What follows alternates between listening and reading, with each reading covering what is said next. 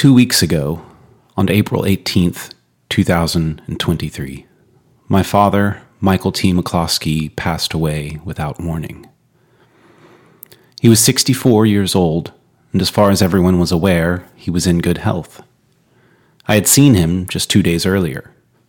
It was a typical visit, and although he was in a hurry that day, his laugh was easy and playful, and his long white beard supported the characteristic gleam of love in his eyes.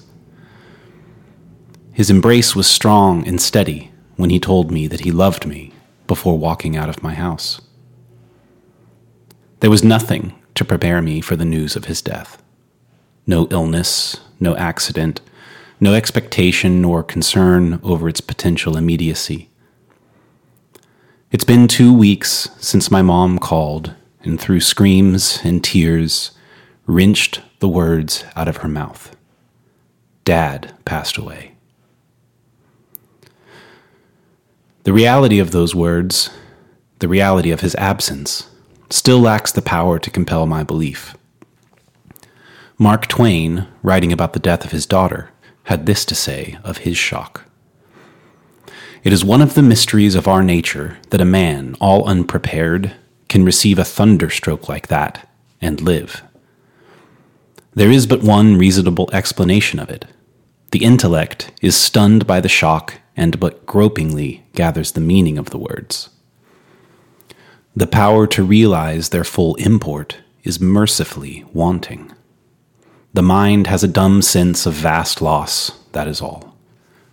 It will take the mind and memory months and possibly years to gather together the details and thus learn and know the whole extent of the loss. Mercifully wanting. A tragedy in 2 words. On the morning of his memorial service, I struggled to get out of bed. I was reeling from my own thunderstroke, and it felt like getting up and putting my feet on the floor would make me complicit in this reality that I desperately want not to be real. But life exists, whether you choose to live it.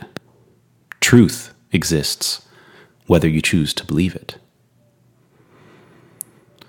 As I laid there, thinking about the speech I had planned to give at his service, I tried to imagine the words coming out of my mouth, and it felt like a physical impossibility. How could these be true words? How can this be a true moment?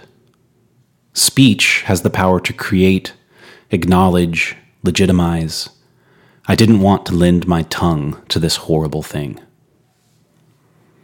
I imagined my father, bright, measured, playful, and deeply loving, and I realized that it wasn't my belief that was being asked of me by life, but my participation. We wake up and the day seems to say, I hold suffering, but also joy. I hold sadness, but also love. I hold wounding truth, but also tenderness and forgiveness. Do you want to participate? And it seemed to me that my father had always said yes to this question.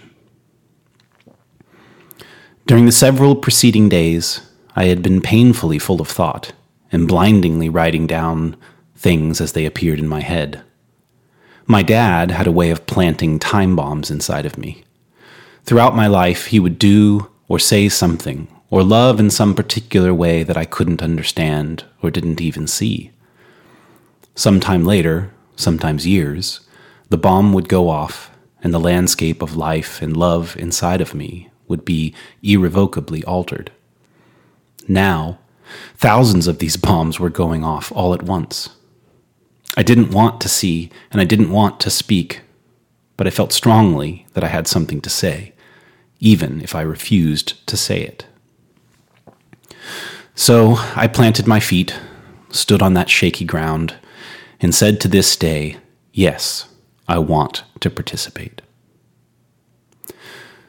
The following is what I read to the many friends and family members who gathered to honor my father on April 29th, 2023.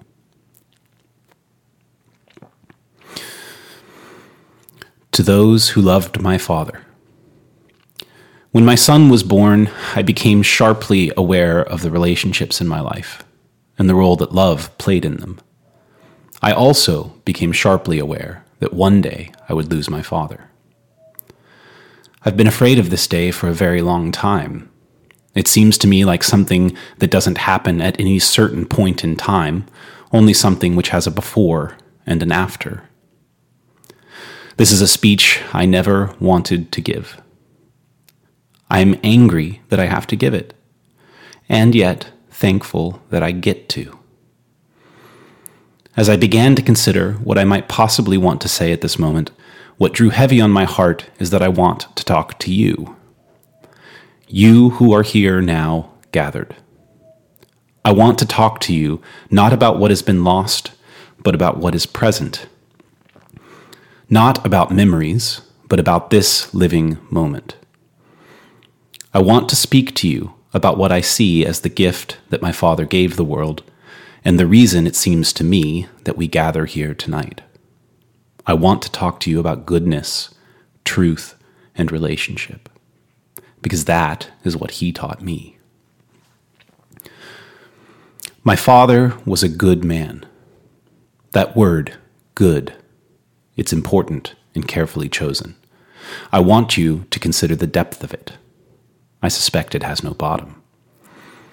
I could have said he was a great man, and while that would be true, it would be to say less, not more. In the beginning, when God spoke and brought into existence the multitudes of being, He looked and He saw that it was good. When Susan and Lucy were told about Aslan, they asked, "Is he safe?" And Mr. Beaver replied, "Course he isn't safe, but he's good." Consider that you cannot replace the word good with any other synonym in those two instances without draining them of all their power. In the heart of greatness is something to be admired. In the heart of goodness is something to be received. Much like Aslan, your thoughts were not safe around my father.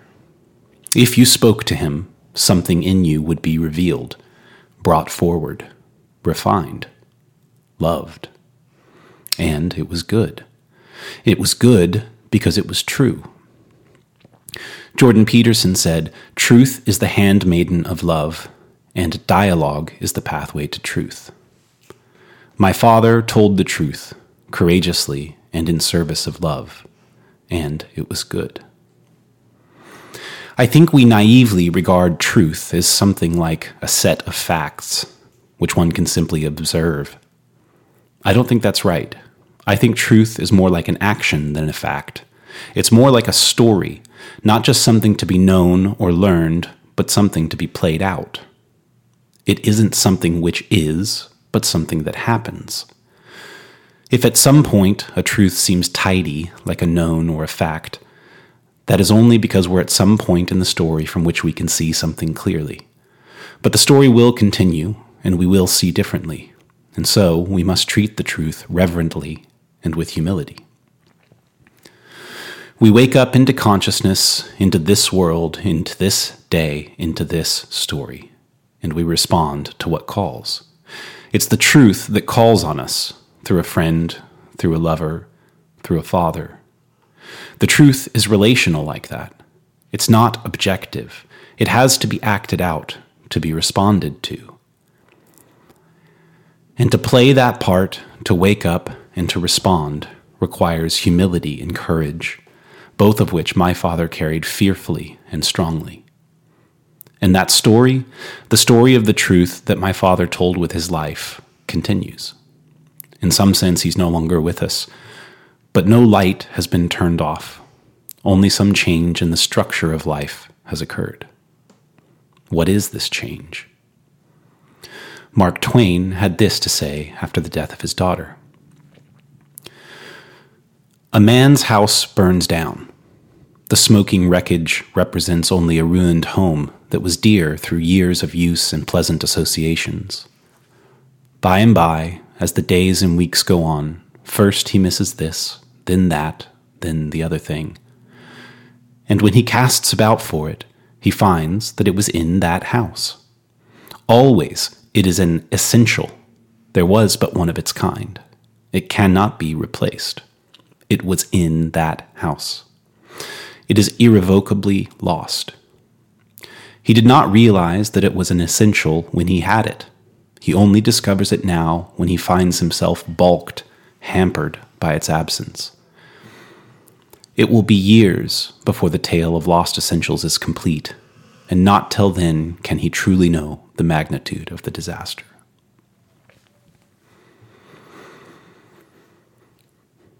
Twain's house is a powerful analogy, but I don't think it goes far enough.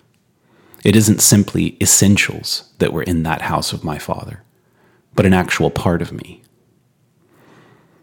Some seem to believe, or at least behave, as though all of us, all of who we are, is contained within us, within our bodies, our minds, perhaps our souls. We cherish this idea because it allows us to retreat into ourselves, as if that's some kind of protection. But this is not the case. Part of you quite literally exists within every person you have ever loved, if you have loved well.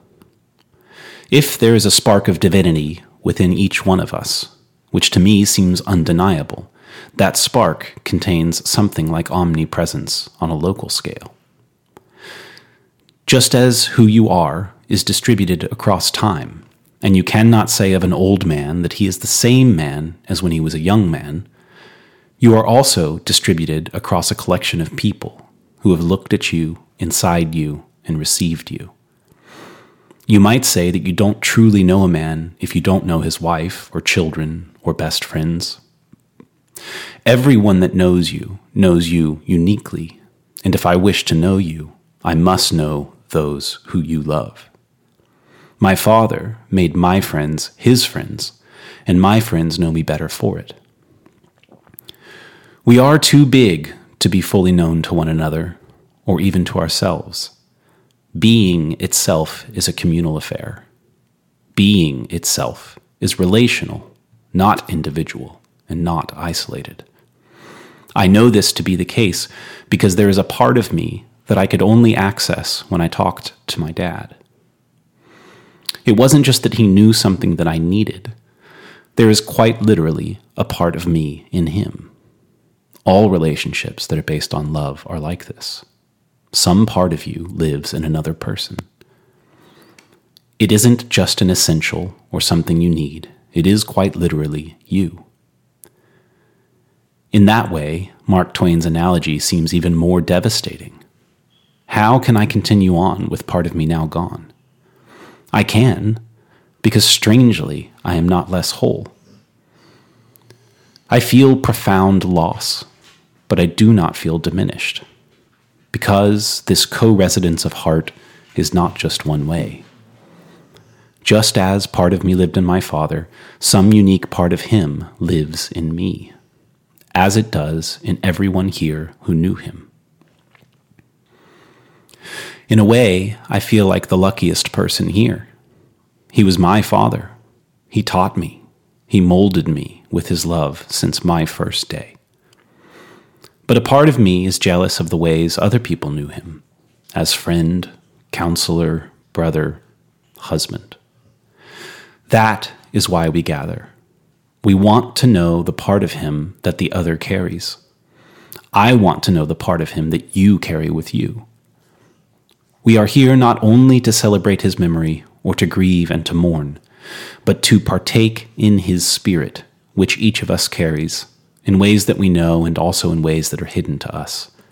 We are here to witness the pieces of a man that live inside each of us. These are not mere memories. This is presence. This is very real life. So partake of my living Father through each other. Talk to each other, hug, drink, eat, look into each other's eyes, and know that you are looking at some part of my Father. Begin to tell the tale of lost essentials. But again, I must disagree with Mr. Twain. There is no amount of time adequate enough to complete that tale. The only completeness is outside of time, in heaven.